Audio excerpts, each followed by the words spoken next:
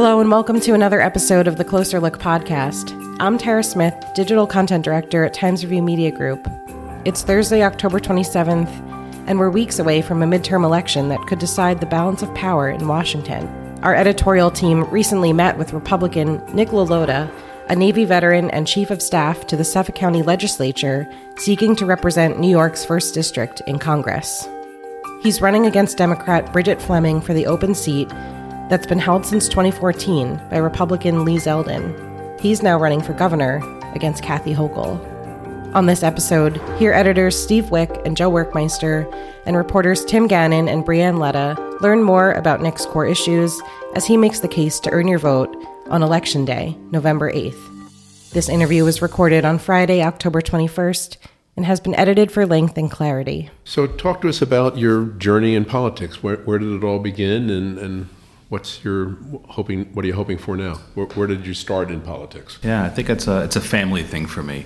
Virtually my whole family has served. My father was a police officer. Both of my grandfathers were city cops.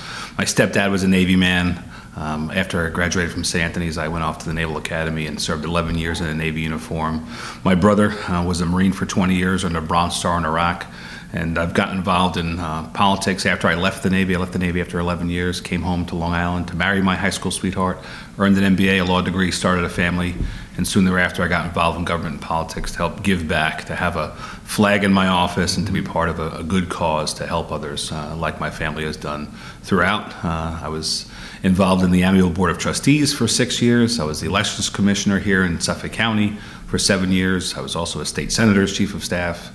I'm presently the chief of staff in the county legislature, where I can help solve some of Long Island's problems as well. And in February, I was nominated to run for Congress, and I'm quite excited to have the opportunity to further give back on a federal level now. In your role in the legislature, can you talk about the cyber hacking and what it might do for election night? I mean, is it going to impact election night? And it seems like it's taking a long time to get this thing resolved for people. What is your sense of where it is now? I'm prohibited from disclosing some of the details. For security reasons, we've been instructed not to get into the particulars, which might tend to reveal where some of the vulnerabilities are or perhaps were.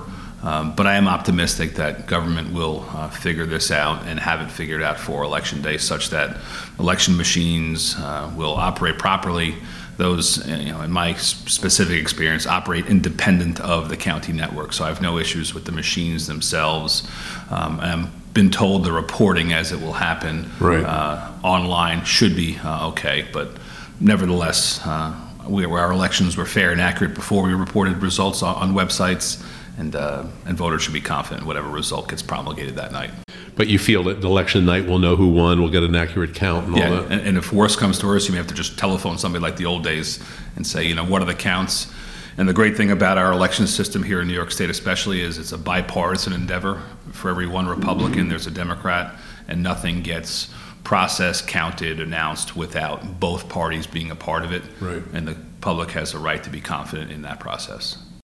So looking at your political journey, talk to us about what you want to accomplish if you're elected to Congress. It's a big shift from Board of Elections and trustee in Amityville. Why are you running for Congress, and what's out there that's good, what's out there that's bad? Yeah, I think that any prospective member of Congress should understand the dichotomy of his or her office, that there's an obligation to serve the country and there's an obligation to serve the residents of the district, and one needs to be good at both of those things at the same time. There's definitely some priorities that need to be addressed by the House of Representatives. First on my list is having the country become more energy independent. That would help us make better national security decisions and have better economic conditions afterwards. You don't have to go too much further than the grocery store or the gas station to see how much higher prices have gotten in the last year and a half. And I think that some of that can be solved by tapping into our own energy resources here. We could do it safely. We absolutely must do it safely. And we can do it in contrast to where the oil is being taken out of the ground in places like Venezuela and Russia, where it's not being done safely. That's not to say that I'm an only petroleum politician. I think that we should continue investments in wind, solar, battery, and other things. I think those are a better part of our future going forward. But right now, we need to better tap into our own natural resources. We as a nation are sitting on 43.8 billion barrels of proven oil reserves in the southern tier of New York. There's a plethora of natural gas there that could be safely extracted. Again, I would stress the word safely done. And when done, we can, like I said earlier, make better national security decisions by not relying on nations who are adversarial to us. And we can pass off savings to regular folks who are struggling to pay their bills. 2/3 of Long Islanders live paycheck to paycheck, and the money used to run out on the 30th or 31st of the month.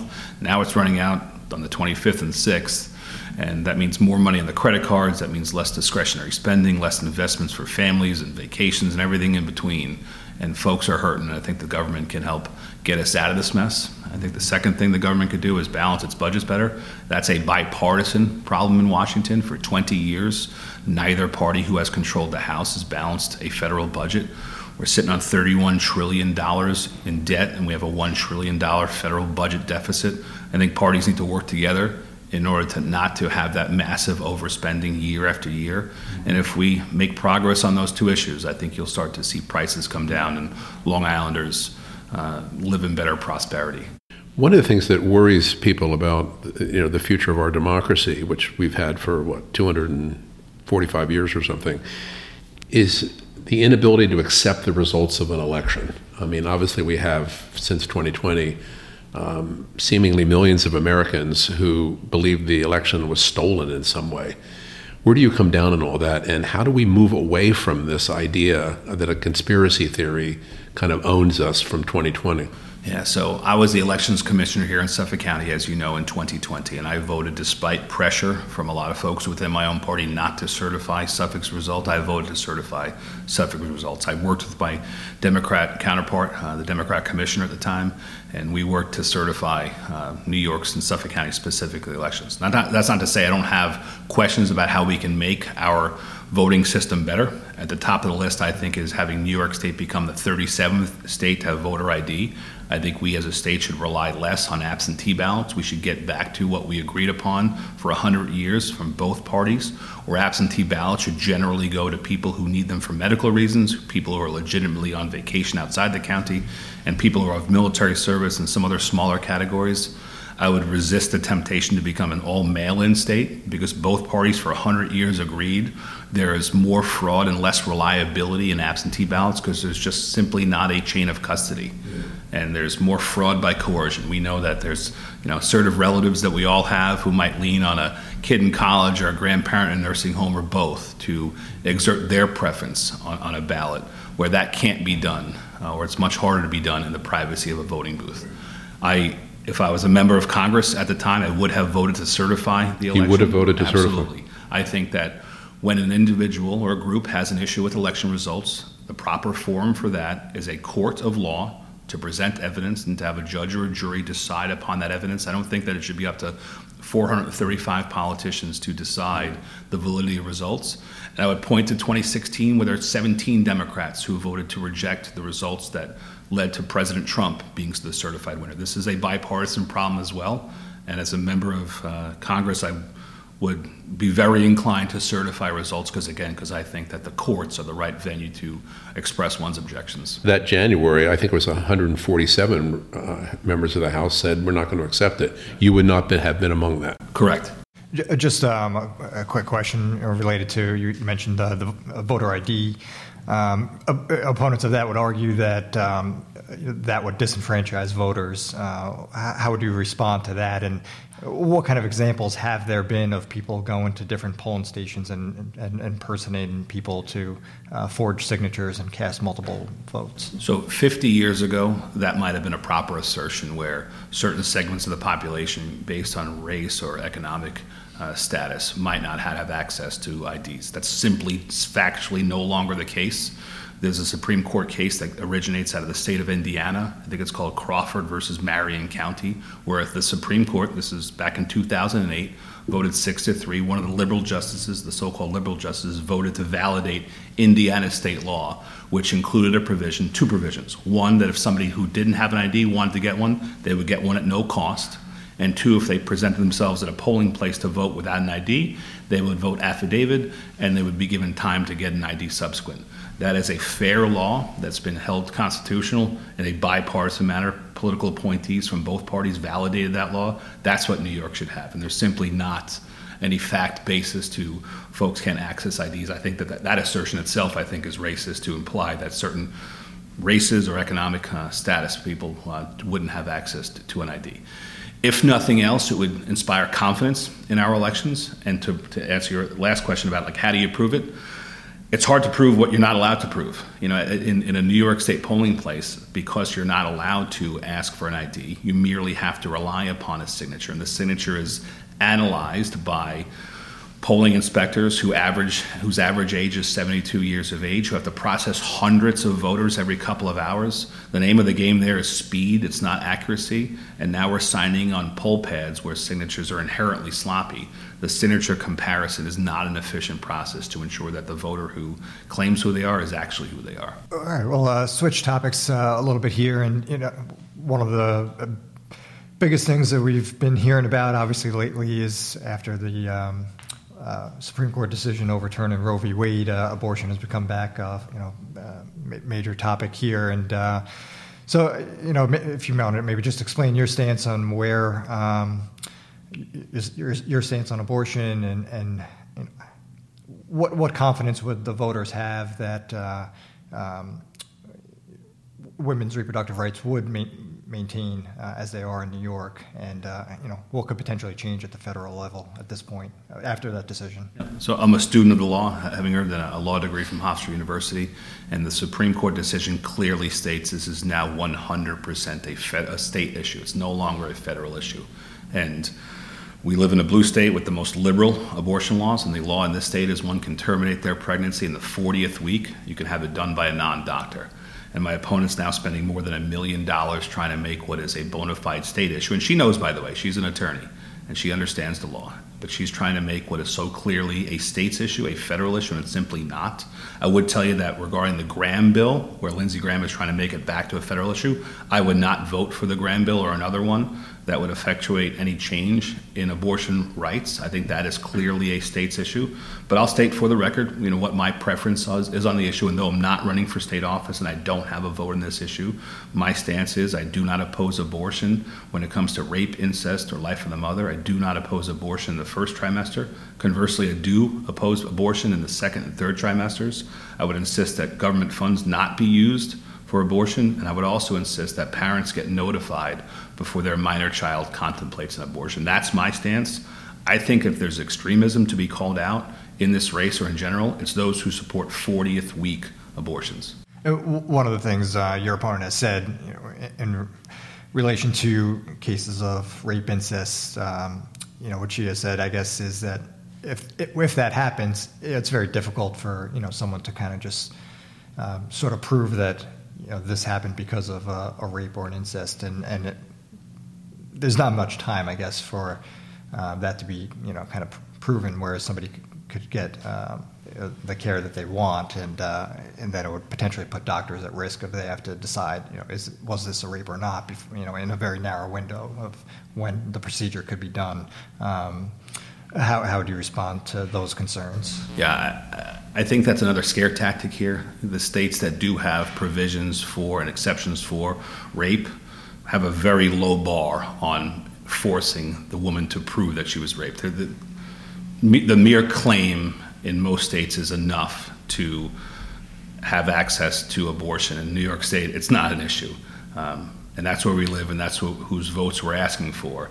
And to scare people on that issue, I think, is to be at least insincere, and if not, to be extremely dishonest.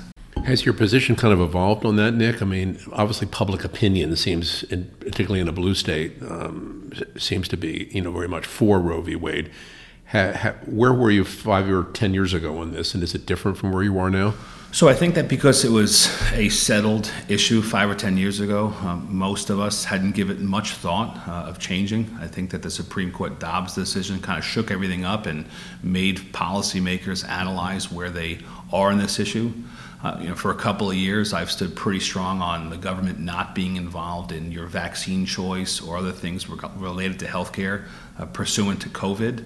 And I think that to be consistent with that assertion, I think that one needs to also respect there's some sort of balance in the 40 weeks, 3 trimesters, or whatnot. There's some sort of balance between an individual's privacy and protecting a life of a child. For me, the balance is between the first and second trimester.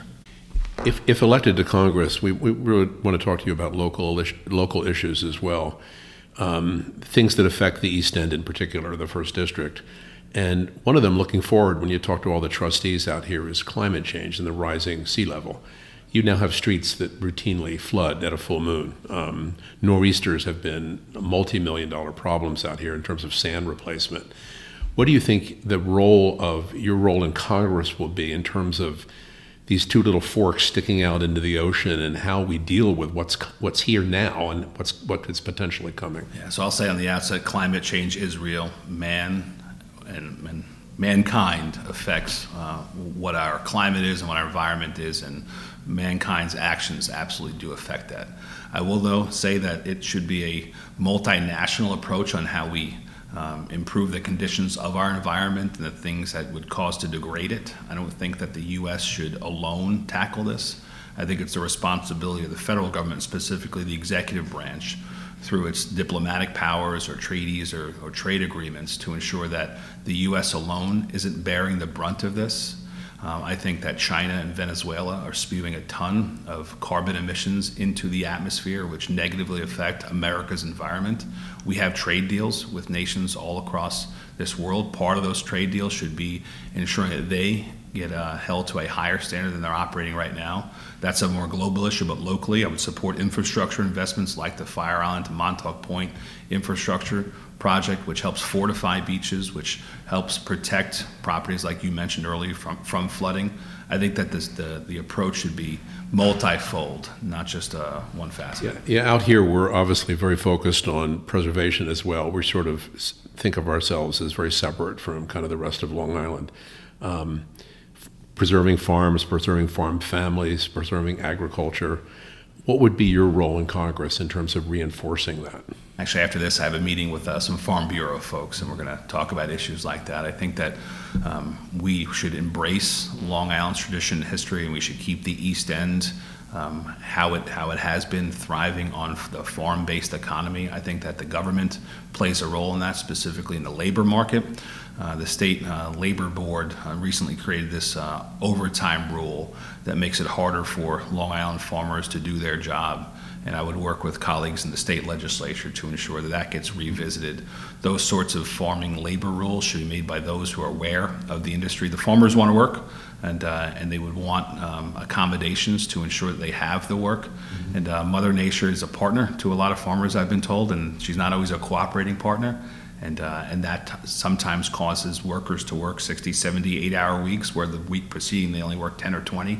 There needs to be a greater understanding from the government's perspective on how to properly administer labor rules with respect to a volatile market such as farming. I just wanted to get into a little bit. I know in your campaign, and obviously many of the fellow Republicans in different campaigns, public safety has been a top concern, and you've been vocal against criticizing the state's bail reform and pointing to that as a key reason for some of the increases in crime that we've seen. Obviously, that's a state issue that was done at the state level. At the federal level, though, what would you try to do to address public safety and crime?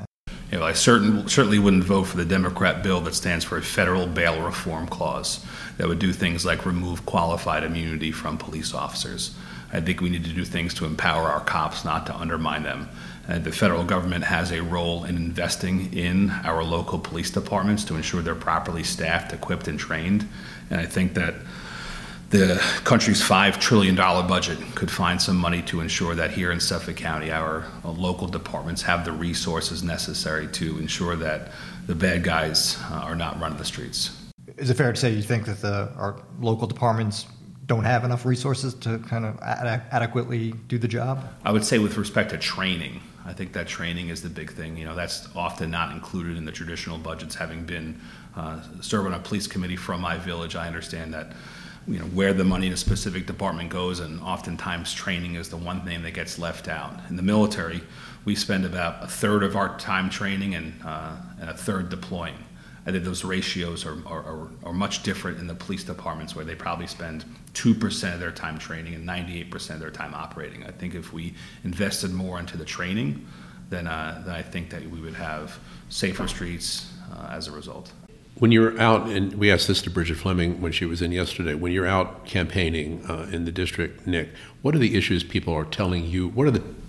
Name 3 things that they're most concerned about. Economic issues, public safety, and their own freedoms. And probably in that order is what I'm hearing from people. Public safety. Economic issues, public safety, then protecting freedoms. What do you mean by protecting freedoms, if you can kind of elaborate on that? Having government less involved in people's lives.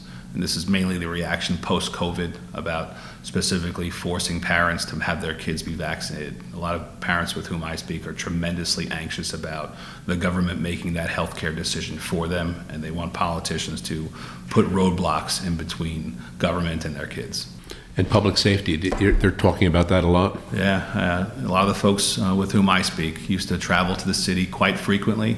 Now, because of public safety reasons, they don't, and now they see some of that crime creeping out to the more suburban counties. And it used to be for 20 years, the main reason people were leaving New York State, and specifically Long Island, was the high cost of living. We, of course, as a state, lead the country in out-of-state migration, and it had traditionally been because of our high cost of living driven by higher property taxes and higher income taxes. Now it's the public safety threat that has some folks leaving as well. If you're once in Congress, go back to the financial aspect of things and the cost of living. What can be done? We're obviously in a very high inflationary period right now. How would you address that? Yeah, Senator Paul has a penny plan, and it's a start to balancing the federal budget. It forces cabinet secretaries to pare their budgets down by 1% in the first year. We have to start somewhere. There's some grander ideas out there, but we actually have to acknowledge that this is a reality. It's a national security threat. We borrow a lot of money from our adversaries, and specifically the Chinese Communist Party. I think that is the thing that we should be focusing on for the next 10 or 20 years, is reducing our debt reliance upon nations with whom we're adversarial. And now, like you said, with the higher interest rates, now that's going to be even more damaging and dangerous to our own national security. So the start, I think, is Senator Paul's penny plan. Sticking with national security for a minute, I think Kevin McCarthy surprised some people this week by suggesting that if the Republicans become the majority in the House, that they'll question the amount of money they'll question the blank check. I think he referred to it to Ukraine. Support for Ukraine seems to be widely supported in America and obviously Western Europe. You're sitting in Congress in January or February, and this discussion comes up. What position would you take? I'm proud of America being the world's only superpower when we can't cede that authority from the world stage. We need to have eyes and ears throughout the globe, understanding what other nations and adversaries potentially to us are doing and would possibly do harm to our interest abroad and here at home. I think that comes with investments throughout the globe to ensure economic and national security. I do believe that we as a nation should be investing in Ukraine, but I do hope that the politicians who are as interested in Ukraine's border are as interested in our own as well. So I think there's a balance to be had, and I think that we can get our European partners to pony up more to ensure that it's a more strategic and balanced approach with how we invest in protecting innocent people and the Ukrainian people against a hostile aggressor like Putin. And I wouldn't be willing to cede America's role on the world stage in that. But you wouldn't just say, why are we doing this, or why are we spending so much money there, or what would be your position? If the Republican majority says we really need to cut back on this, what would you want to say to them? You know what doesn't cost any money is good diplomacy. out of the White House, through our embassies, through our State Department, having good diplomatic ties and relationships and getting our partners overseas to do more. That doesn't cost the American taxpayer anything. All it costs is the executive branch some political clout, which we have a lot of as the world's only superpower. That's the first path that needs to be explored. But do you fear there might be a time in the next year or so where you would pull back from supporting Ukraine? Every bill, every spending bill should be measured on its own merit. And I think there's balance to be had. Going back quickly along the public safety lines, gun violence is another big concern of many people. We've seen recent mass shootings this past year. How would you balance supporting Second Amendment and also trying to curtail gun violence in America, and what kind of measures can be put in place to try to curb that? Yep. I would support the ban on bump stocks. I would support the ban on automatic weapons. But I think we also need to figure out some new solutions to a multi-decade problem. I have 3 school-age children. I put them on the bus every morning. My wife is a public school teacher, and this is a legitimate anxiety to my own family about, will our school be the next to be a target? And I think we need to have new solutions to this. And I think that where school boards are willing to make school districts harder to attack. And I was a military officer, and we learned quite more than a few times that bad guys are cowards and they attack weaker targets. And I think that where school boards are willing, the federal government should invest in more security measures at our schools to ensure that our kids are not the easy targets that the bad guys and the cowards would see them as. The politicians have plenty of security around them. They have plenty of protection when they travel around. They have plenty of protection at their homes. I think our kids are more valuable and should be afforded the same amount of protection. Concurrently, I think we need to do a better job at analyzing the mental health aspect of this issue. We see that shooter after shooter are quite disturbed, and I think we could do a better job analyzing who it is that has a propensity to this violence, and after due process, restrict them from their access to weapons. So the federal government should be providing more funds to local school districts to be able to implement better security measures? Yeah, when the school districts are asking for them. Do you think the bill that was up, I think it was last year, should an 18-year-old be able to buy an AR-15, a semi-automatic, or is that just a bad idea all around? I would discriminate not based upon age, but based upon mental capacity. In other words, a mentally healthy 18-year-old should be able to buy one? Yes. Even though what would their uses be? What's the use for one? If you're a hunter, you certainly don't need one, right? Why would someone need an AR-15 and a magazine?